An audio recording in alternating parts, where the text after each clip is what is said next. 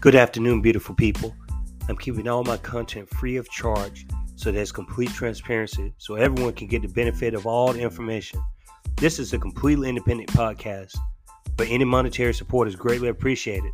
Click the support this podcast link at the end of the episode description for more details. Now back to the show.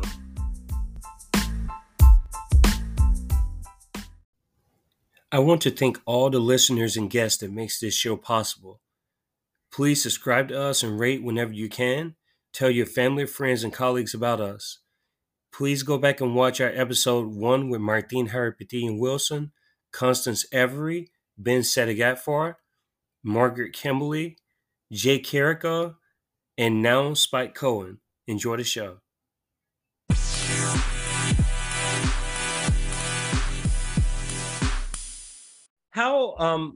I did want to talk some about healthcare because we may have some disagreements about that, but I wanted to talk about the idea of coalition building within the electoral process when it comes to voting, because you know how a lot of voters are, the casual. It seems to only matter once the election gets closer and closer, locally and statewide and nationally. But I was thinking more so on why don't people protest vote more, in the sense that the D and the R, you don't want to vote for either one, but why not support the L or the G or whatever other letter there is? Why do those people feel so coerced to go back and fall back in their safe place and vote D or R at the end of the day when they could just easily vote for another letter? Do you sort of have that issue with people you talk to? They want to vote libertarian, they want to vote green or whatever it is, but they just can't put themselves to doing it? Yeah, it happens a lot. During the campaign, I would hear it all. People would come out to my events, cheer every single thing I said. They would, I do Q&A at all my events. They'd ask questions. They loved every answer I gave. And they'd say, but you know what? We've got to stop Donald Trump, or we've got to stop, or Joe Biden will destroy this country. And and they are, in many cases, some of them were even registered libertarians. But here's what happens, man. And I see it over and over again. A lot of people still haven't figured out that, and sounds like you called them the Dempublicans. I call them the Republicrats. Same thing. It's same thing. It is a system that is designed to look like it is opposed to itself in order to create a theater of opposition. You don't have to, it's not really difficult to see that when it's time to raise that debt limit so they can run up more debt in our name to pay off all the cronies that put them in office, they do it in record time. They don't even debate on it. When it's time to give away another several $100 billion or now trillions of dollars to corporate crony interests, multi-billion-dollar multinational corporations who we know, I mean, we have the open records. They own these politicians. They bankroll their campaigns. Open secrets. When it's time to do that, when it's time for them to do that, they do that. They don't even spend any time even talking about it. They just get it done in behind closed doors, vote on it quickly, and it's done. All of this other stuff is theater of opposition. And it's designed to have us think that they're fighting each other. It's also designed to keep us fighting each other and to encourage you to, now your neighbor across the street who disagrees with you on healthcare is now your mortal opponent, because you have been conditioned. And I'm not saying you, but these folks have been conditioned that they have to stop them. So very often when people are voting against Trump or against Biden or against Republicans, they're actually voting against this schmuck that lives down the road that they know has the wrong thoughts. And it bleeds into how our entire discourse in this country, and it's intentional. It is pure divide and conquer. 100%. What it really comes down to is they still think that this person's lies are better than this person's lies. And that comes from the good cop, bad cop routine. Does it ever feel like, I know you're more on the left, does it ever feel like a Republican will say something and it's like they're trying to piss you off? Oh, yeah, no doubt. We actually talked about this with Margaret Kimberly yesterday. Good. She explained the good cop, bad cop. She used that analogy, the exact same thing. Yeah. They are trying to piss you off. And here's why. And there are plenty of times, I mean, I get pissed off by both of them, but there are times, I'll watch Joe Biden say something, or I'll watch Kamala Harris or AOC or someone say, and I'm like, they want me to be angry at them. And here's why. Here's what happens, Kiko. No one's had, like, even Trump's biggest supporters know that he has failed them a bunch of times. Of course. They know that it was his CDC that did the lockdowns. Like, the thing they're the most upset about, he did it. Yeah, Joe Biden support. No one likes Joe Biden. Like, Trump's VAX. Everyone complained about the VAX, they were mad about I'm saying to myself, wasn't he the one? Didn't he get it and everything? And then you guys it's crazy. And they just weaponized that like crazy. Joe Biden is like, I mean, the 94 crime. Joe Biden once said that he wasn't in favor of desegregation because he didn't want his children to grow up in a racial jungle.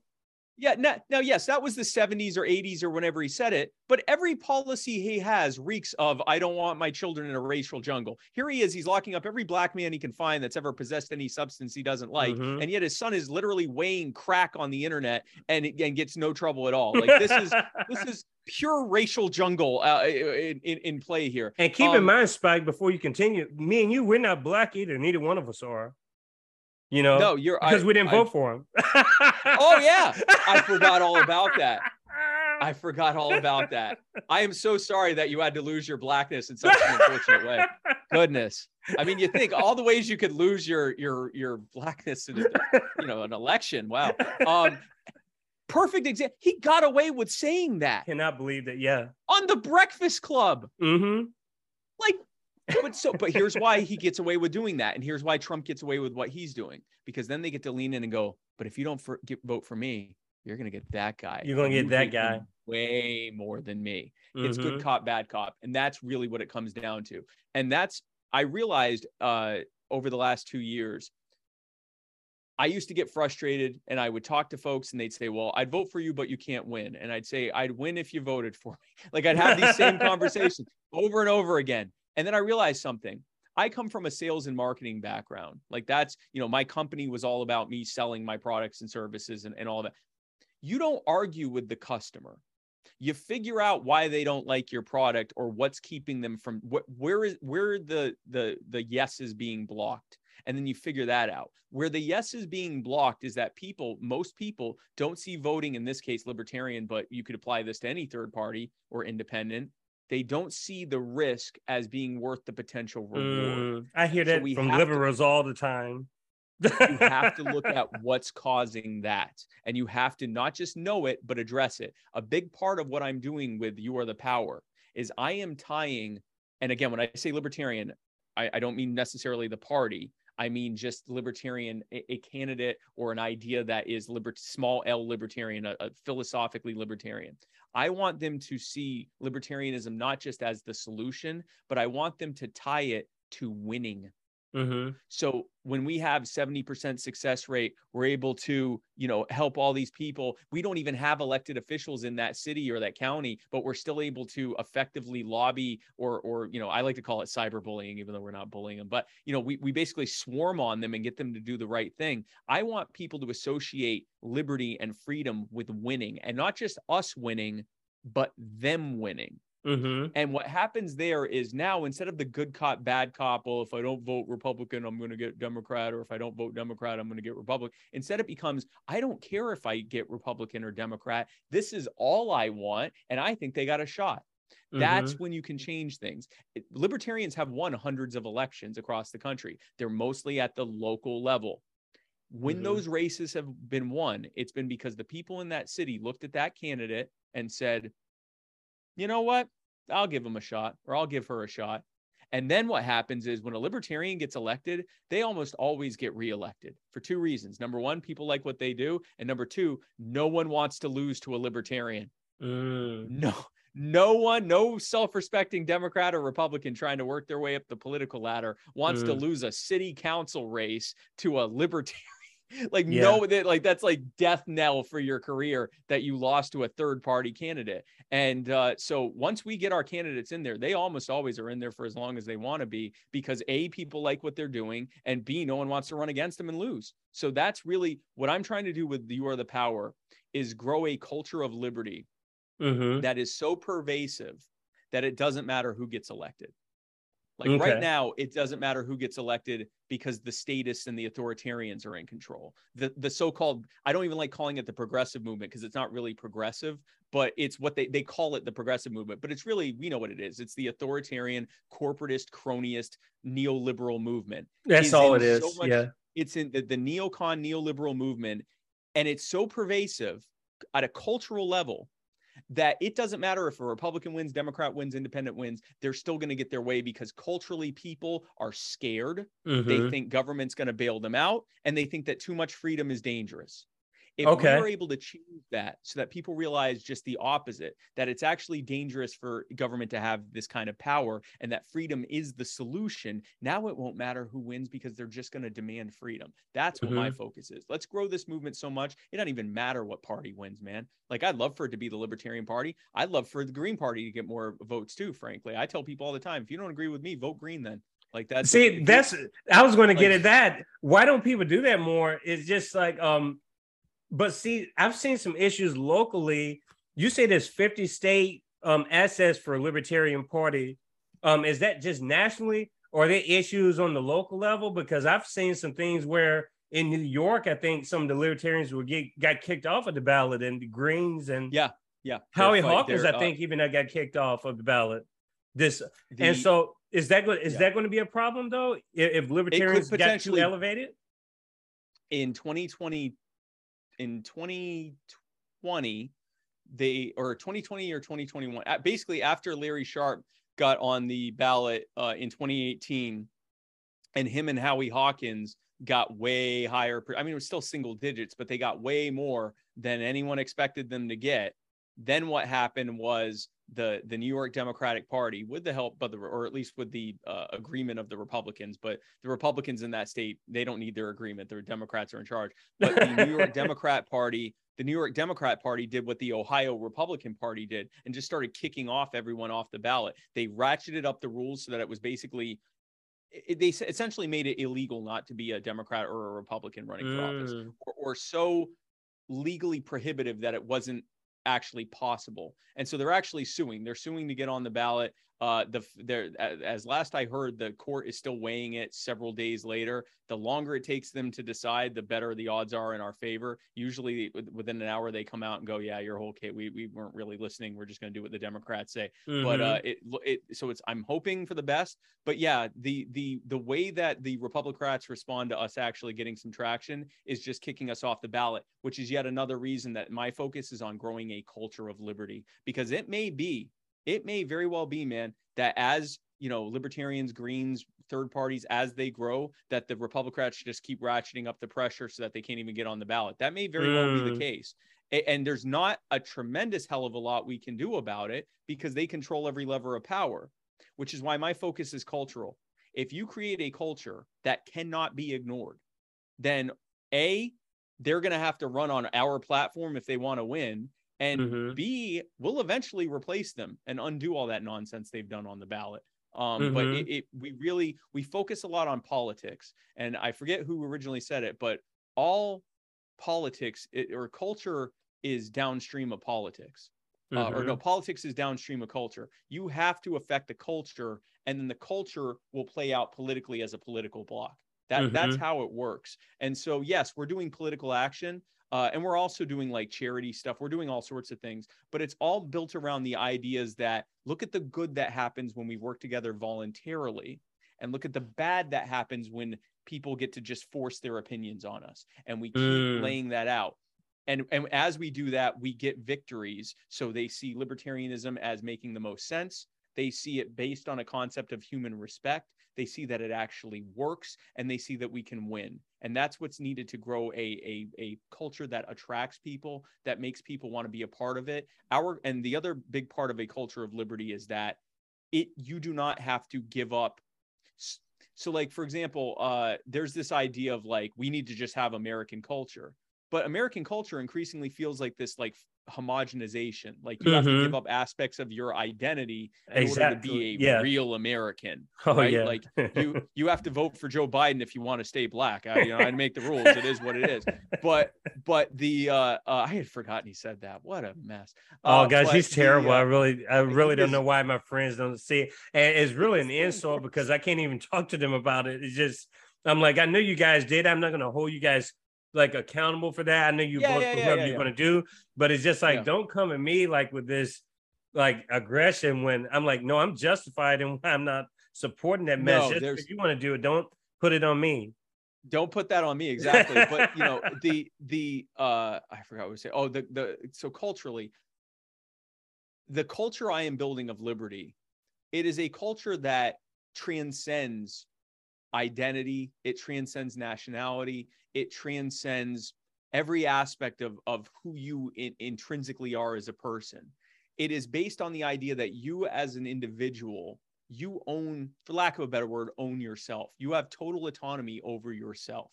And that that is a society that respects your autonomy as a human being, that respects your individualism, that respects your ability as an individual to make decisions for yourself.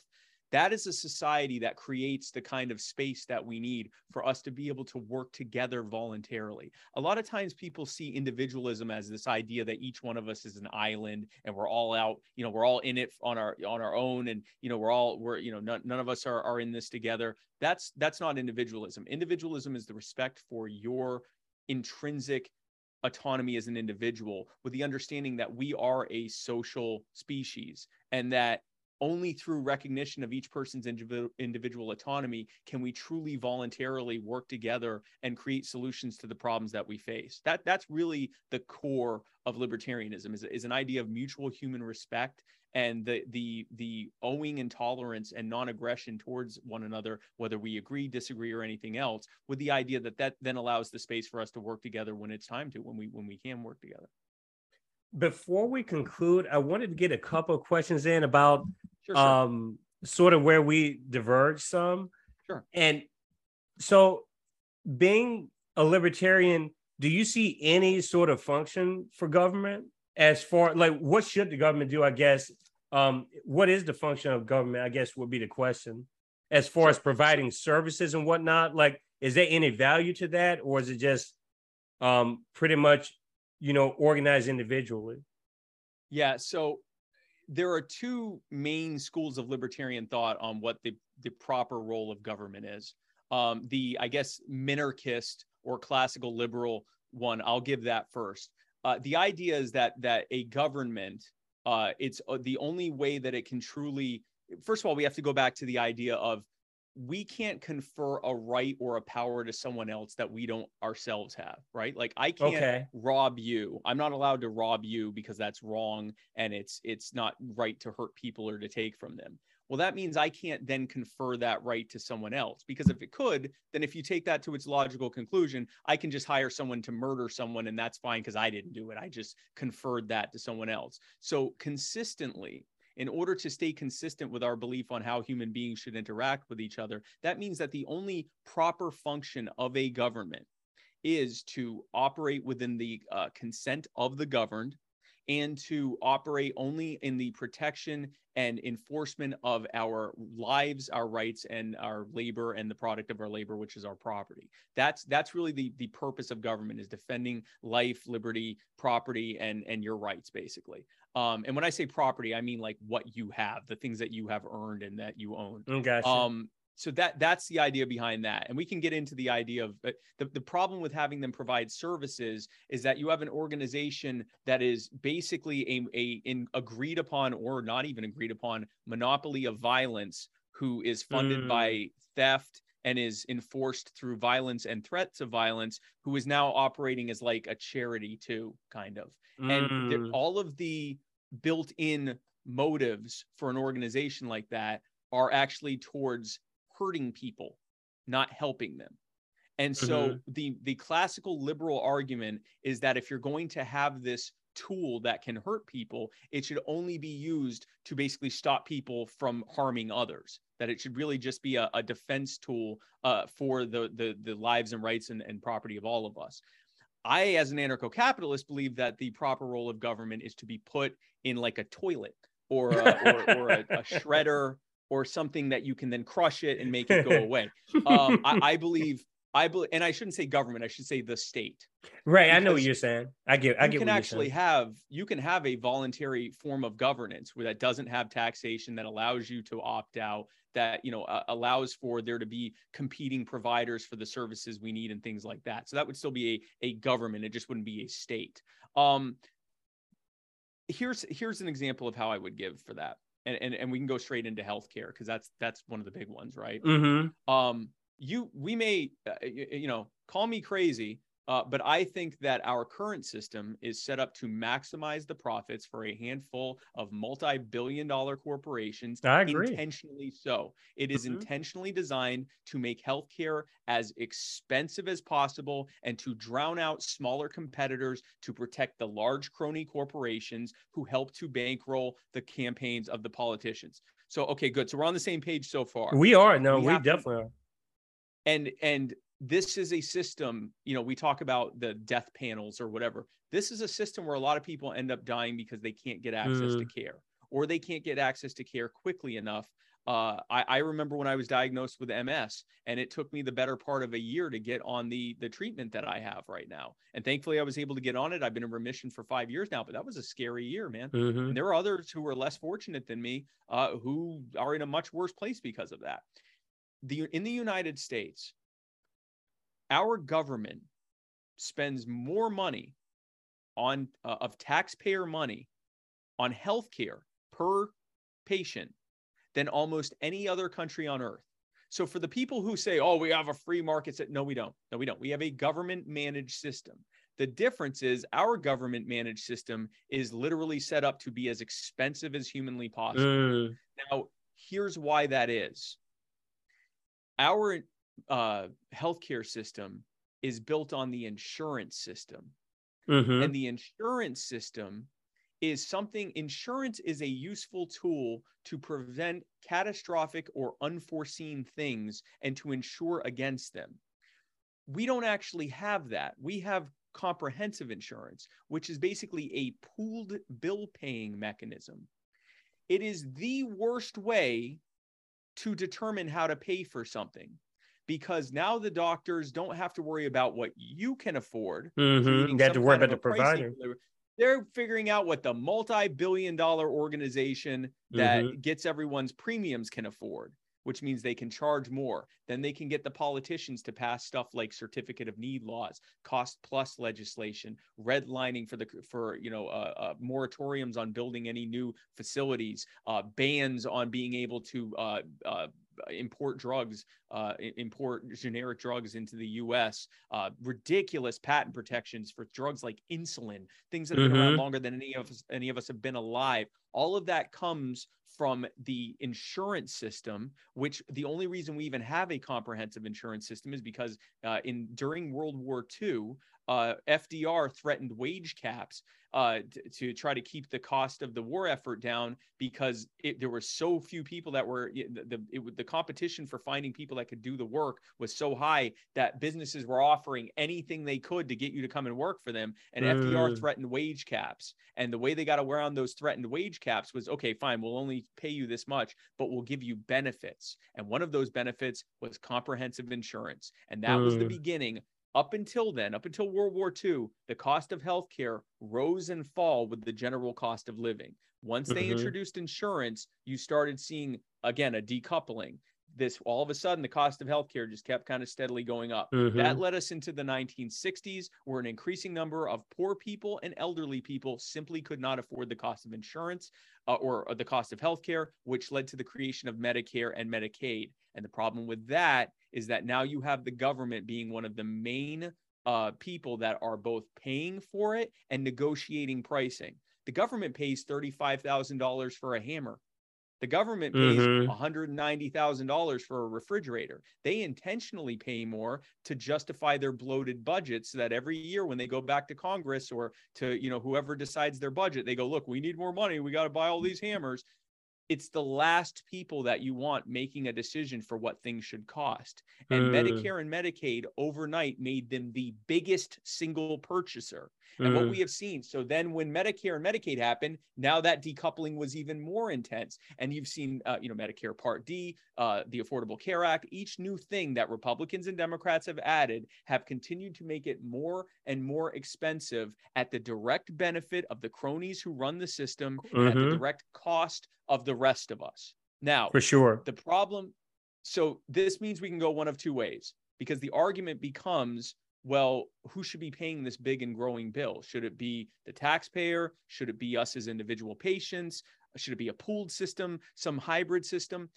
We need to be talking about why the bill's so damn high to begin with and focus on that. And this is where I think you and I can agree. And you and me and a lot of people on the left and a lot of people in general can agree. We know of regulations that exist right now whose sole true purpose is to drive up its cost. Oh, yeah. Let's go ahead right now and just focus on getting rid of that stuff. And then that way, whether we decide to go to a Medicare for all type system or a national healthcare system or a completely wide open free market system, or more than likely something in between, it's going to be more affordable. Yeah. It's going to be sustainable. It's going to be something we can afford. So like, that's an example of how, even on something that you and I if we get down into the granular aspect of how it should be run, we might disagree. Right. On what we should be focused on right now, which is just getting government out of intentionally making it expensive. We can work together even on that. Certificate of need laws, getting rid of certificate of need laws, cost plus legislation, looking at the massive amounts of red tape behind the insurance system. Something like no doubt about that. 40% of the cost of healthcare is just insurance compliance cost. Yeah. If we focus on dismantling as much of that as possible, then from there, with far less of a crisis on our hands and with a far more sustainable system, now we can take a more, having taken a nice deep breath and counting to 10, we can now take a deeper, more holistic look at what would a good healthcare system or a better healthcare system look like. But in the meantime, right now, people on the far left, people on the libertarian right, people across the spectrum, political spectrum, we could be working together right now on stuff that almost 100% of us agree on healthcare. Exactly. And see, we've only discussed it for a little bit over 10 minutes or so, but none of this dialogue was happening when CV19 started. So what happened during CV19? Everything was about the VAX. And I kept telling my liberal friends, to me, that was like a complete, like, up to each person. And I still feel that way. That's what I'm saying. I have a lot of libertarian leanings, like not even knowing, like, going into this. And then I realized, like, damn, I have a lot of these leanings, not even realizing it. So I can be left, quote unquote, but still have libertarian leanings. Absolutely. So, and this is one of the things that a lot of my friends were, they did their thing. I was like, nope, I'm not doing that. And I mean, I took a lot of shit from it. You know what I'm saying? It took a lot. And now 2 years later, it's almost like, oh gosh, let's not talk about that conversation. I don't want apologies or anything, but it's just crazy how the mindset's completely changed because, so those power brokers told you that everything's okay now. This is going to be our new normal now. So only until they told them and gave them the green light that they could think for themselves, did they decide, what does this have to do with the broken system that we have? We have a broken healthcare system. Exactly. And so that avoided the issue of the broken healthcare system because we're arguing about Pfizer's top line or GlaxoSmithKline or any of these big pharmaceutical companies, which is also tied to the anti-marijuana legislation. And I don't know why people don't see these connections. And it's like, they're all designed like that. While we're here arguing about a product by the same people who you claim that you didn't like, but now you're advocating for their product and you're the salespeople. I remember when I used to think that the left might be a little too harsh on big pharma, and those days are gone. Those days, buddy. I will say, hey, is it not odd? And by the way, I'm not against the jab or whatever. Like, I think it's a personal choice to make. I think the moment that we realized that it was not going to any argument that could have been made for trying to get, for lack of a better word, force people to make it, to take it. once we realized that it didn't stop community spread, that was really the end of it for me. Now it's a personal choice. It appears to be, especially for elderly people and for people with comorbidities, it appears, as far as I can tell, to be a safe and effective way to make it less likely for them to have a much harsher outcome. Fantastic. What a great thing that we have in our repertoire. But yes, it was obvious that this became about, now they're talking about giving it to kids, even though there are some ages where the likelihood of them having negative reactions to it, which is still rare, but it's higher than them actually getting hospitalized with the thing, the actual thing that they're getting it. So like, it is obvious to me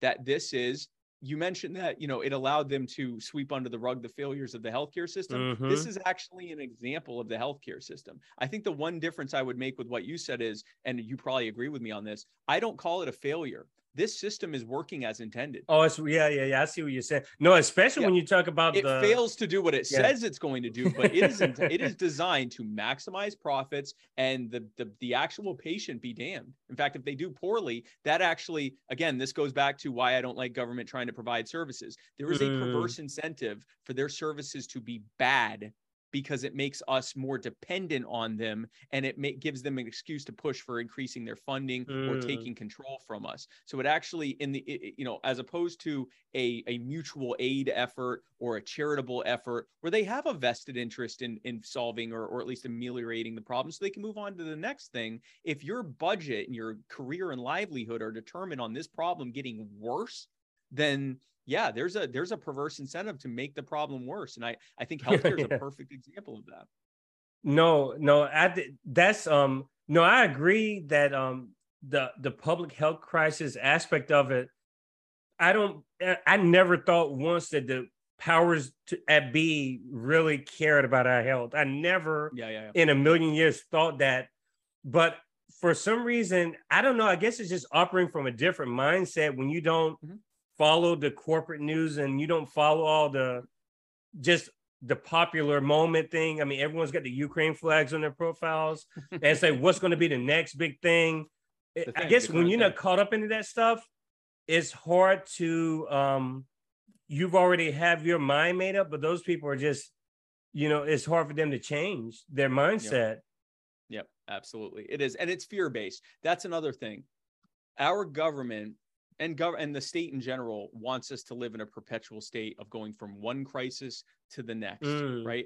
I remember before 9/11 happened, they were literally trying to create a panic around shark attacks, and whoever killed Chandra Levy might be there might be more people out killing more. And it was like, this is what, and then 9/11 happened. It is a constant, there's always the thing or the many things. Now it's monkeypox. Monkeypox. And for a minute, it was going to be the murder hornets. That didn't seem to pan out. But there's always this crisis. And the problem is the corporate media plays a part in this as well, because the corporate media is double dipping here. Number one, fear drives ratings. Fear and anger drives ratings for news. So they make money there. But also, the corporation just so happens to have the cure or the fix. Oh yeah, or whatever. and that'll be our ad. After we talk about this, here's the ad for that thing that will fix it. And absolutely crazy. And this is, by the way, this is maybe something to discuss before we go. Because a lot of times people will perceive libertarianism as being pro big corporation. That well, if the libertarians are in charge, the big corporations will just take over. Big corporations are a client of the state. We have a corporatist system. And it's important to recognize that corporatism is a term that was coined by Benito Mussolini to describe the economic policies of fascism, the idea of the merging of corporate entities with the state. Now, his idea was that it would, the corporations and the state working together would just bring utopia to the land. Well, we now have several decades of what that actually is. What it is a system whereby very powerful, wealthy people can use the government system to run up endless debt in our names to give to them and use the power, the enforcement power of the state to enforce their will against us. Now, what libertarians believe is that the problem isn't greedy people. There are always greedy people. Everyone has rational self-interest. The problem is the incentive. Having a system whereby you can just step up to a trough and get endless amounts of money and endless amounts of power, and all you have to do is make the right friends in the right powerful places, it creates an incentive for that to be the way for powerful people to become wealthier and more powerful. If you strip that away from them, that you don't have these mega corporations. What you have is endless competition, because now the only way for them to become wealthy and powerful is to best serve us, the consumer. That's how they get rich now, is by bringing us the stuff we need better than anyone else does. It's not a perfect, there is no perfect system, but that system, the people that want to be greedy and wealthy and the richest people on earth, now every day they wake up thinking, how can I best provide this service to the people so that I can make the most money? It's not because they're suddenly angels. It's because now the incentive is on how can I serve the people. Right now, the incentive is on how can I get my favorite politician into office and put the screws to him to make sure that I get what I want out of it. That's the problem. But the problem with corporatism, it's less about the greed and it's more about the mechanism of the state power to be able to invert the incentive for how you make money. So I say that the free market ideas of libertarianism are that we basically use that greed for our benefit. Oh, you're greedy? You want to be a billionaire? Great, make us all happy. So and if you don't, we'll make someone else a billionaire, and you'll just have to be a millionaire because someone else will make us even happier. I've sort of accepted the fact, even though, I mean, I guess I would identify, if someone sort of threatened me, I would identify as an anti-capitalist. But at the same time, I'm not silly that, like, I know that capitalism is not going anywhere at all. Like, I know that for a fact. It's not. It's just a way to, like, what can we get done, you know? And my whole thing is, like, what can we get done now? And it sounds like there are lots of things that can be just done right now with the stroke of a pen. I don't know how you feel about student loan debt. I don't know your views on that. Personally, I think that that's a for-profit scam, personally, like the way public education has been sort of just hijacked. And it seems like tuition is just going up higher and higher. I mean, I owe $140,000 just in student debt. I just got my PhD, and it's just, I'm saying to myself, it really takes a psychological toll on you, knowing that you went, okay, I went to public school, K through 12, without paying anything.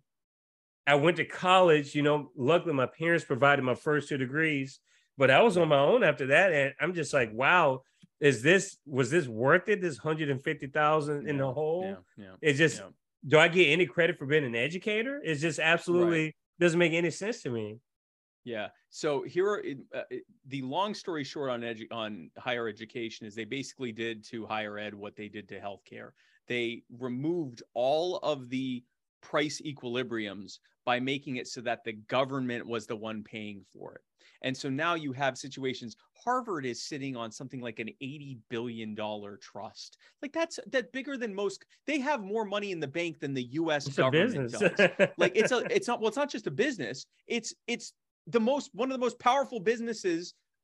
It's certainly more money than most governments have. And here's why. If let's say I'm the dean or the person making decisions on costs and tuitions at a university, but let's say I can't just go to the government and have them pay for everyone's tuition. I got to go to you, which means I can only get what you can afford. But then if suddenly the government in the 1970s, which by the way, all of the main things that I'm talking about happened after Richard Nixon took us off the gold standard. And the reason why is because up until then, the government couldn't just print out 5 trillion notes and hand them off. Once they did that, now suddenly they could do everything. They could just spend money on everything. And this is actually an idea of modern monetary theory is, well, actually we can just spend money on everything. And at some point we'll tax people. Well, putting aside the fact that you never actually raise the taxes enough because it's not popular, that's not how it plays out. What it plays out is they end up just constantly, trying to catch the falling knife because they're just constantly throwing more money into the economy. So here's how this plays out with higher education. In the 1970s, they started introducing the Pell Grants and the interest-free loans and all of this. And the idea was that, well, this will help people that need college tuition. Well, very quickly, what happened? This is going to sound very similar to our talk about healthcare. Suddenly, the government became the main person that was paying for tuition. So now colleges colleges weren't worried about what you as the student could afford. They now were worried about what the government could afford. See, if I'm worried about what you as the student can afford, I want as many students paying what they're able to pay, because that maximizes the money I'm getting from my school, whether it's a nonprofit, for-profit, whatever, it doesn't matter. I need money. Schools need, any organization needs money. And so now what happens is, well, yeah, I can keep, and again, you can see in the charts, when they started introducing Pell Grants and interest-free loans, all of a sudden the rates went through the roof. The one thing that was controlling it was that you had privately underwritten loan companies that wouldn't give out loans, because they'd look and they'd go, your loan's going to be way more than we can expect you're going to make in salary. You're never going to be able to pay this back. We're not going to give the loan. That controlled somewhat. It helped keep the college tuition somewhat under control. Then the government steps in and says, well, this isn't fair. You're not giving out loans to students who need it. So then with a bill before Obamacare, and then with the reconciliation in Obamacare, then we had where the government all but nationalized the college loan system. So now they're giving out loans to everybody. There is no underwriting, and that is when that's when the tuitions got as dumb as they are now. And when now we have this like $2 trillion student debt bubble, which will never be paid back. And I need to make that clear to people. It's not economically possible to pay it back, because they have intentionally driven up the cost of tuition to be well above what anyone could reasonably expect to be able to make and pay back in that given profession, for all but a handful of professions. And it's actually getting so high now that even doctors aren't expecting to be able to pay it back, which is now causing a healthcare crisis, because people aren't becoming doctors anymore. We're now having a doctor and nursing shortage. This is as a direct result of the government trying to help by getting involved and making economically illiterate decisions, which I frankly think they knew what was going to happen. But let's give them the benefit of the doubt and say that they thought they were doing the right thing. We now have the benefit of decades to show us that when the government tries to help, really what they do is they skew the incentives, they remove price equilibriums, and they drive the cost up through the roof and make it where all of the problems that we're facing now. So the question becomes, okay, great, we can get rid of that stuff and we can drive down the cost. But what about people that already have this kind of debt? Number one, and you may already know this, but a lot of people have discovered this. It is almost impossible to be able to get your debt discharged in bankruptcy court. You can literally go bankrupt, and the court system has created, and it's through the courts. This isn't even legislation. This is the courts that made this decision, and it's up there with qualified immunity. Wow. It is that they basically, and I forget the wording that they use, but basically the threshold for your ability to pay is so high when it comes specifically to student loan debt. You can literally file bankruptcy, have every other debt discharged, and they won't even reduce your student loan debt. Like that's how bad that is. So I think the first thing we need to allow is, if someone is at the very least needs to be discharged be able to be discharged at the same level as any other consumer debt, because that's what it is. It is an unsecured consumer debt. It should have always been treated that way in the court system. That would deal with a major bulk of that. I also think that we need to have a much easier system of discharging student debt for people who ended up not completing or dropping out, because you have a lot of people, I think it's something like 30 or 40% of students who dropped out in the first year or two. So they got, and again, you think about 17, 18-year-old kids that are signing up for mortgage, the equivalent of a mortgage. They couldn't even get a mortgage. They couldn't even get a car loan. They couldn't even drink.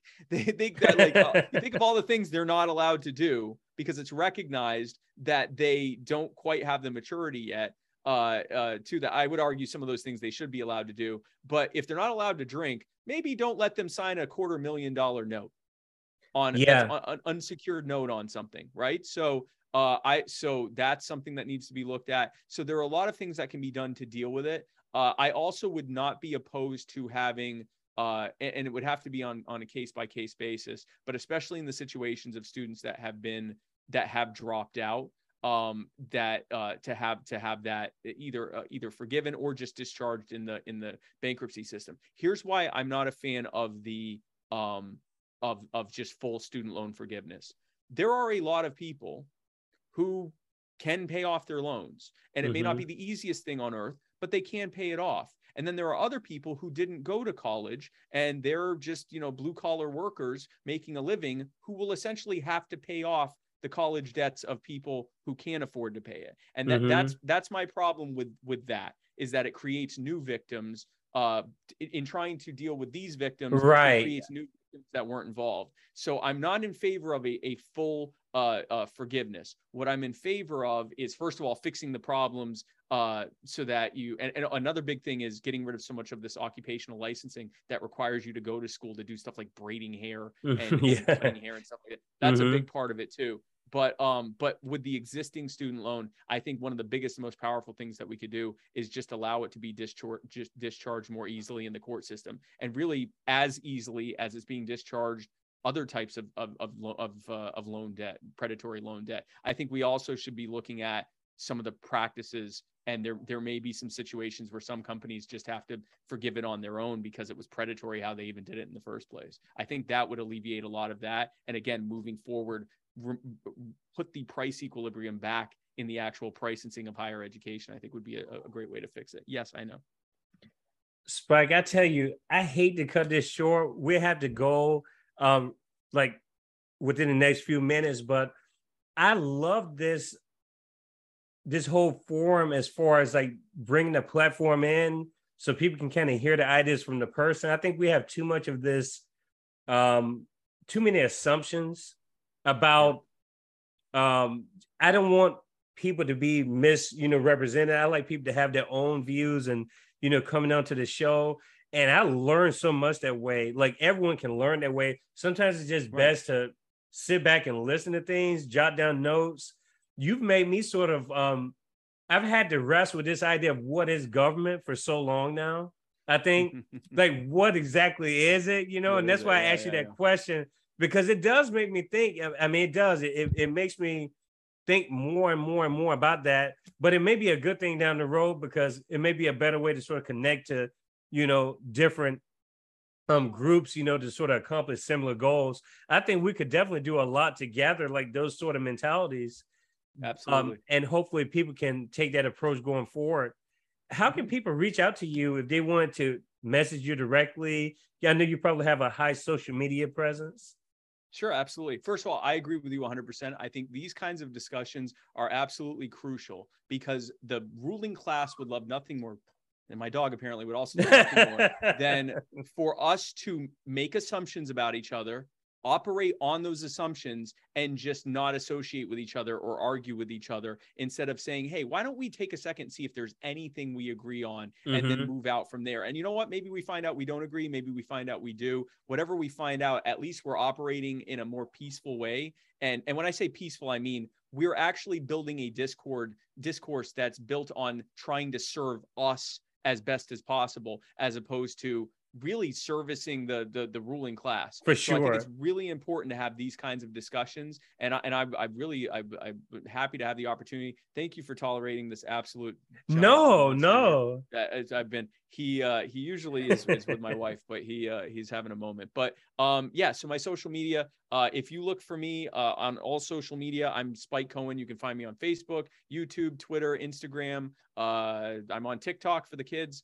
If you want to be a part of You Are the Power, the organization we were talking about, membership is free. We would love to have everyone, you including Kiko, everyone be a part of it. If you go to youarethepower.net, you can find out more about what we're doing. You can sign up. You can get, as soon as you sign up, we get you onboarded right away to become a part of the grassroots army for human liberty that's fighting across the country.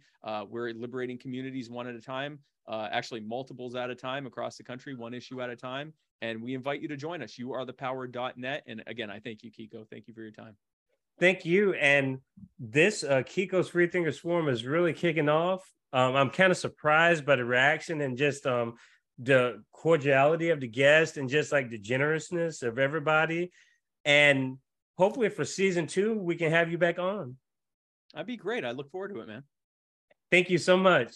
Well, you have a great day and goodbye, beautiful people.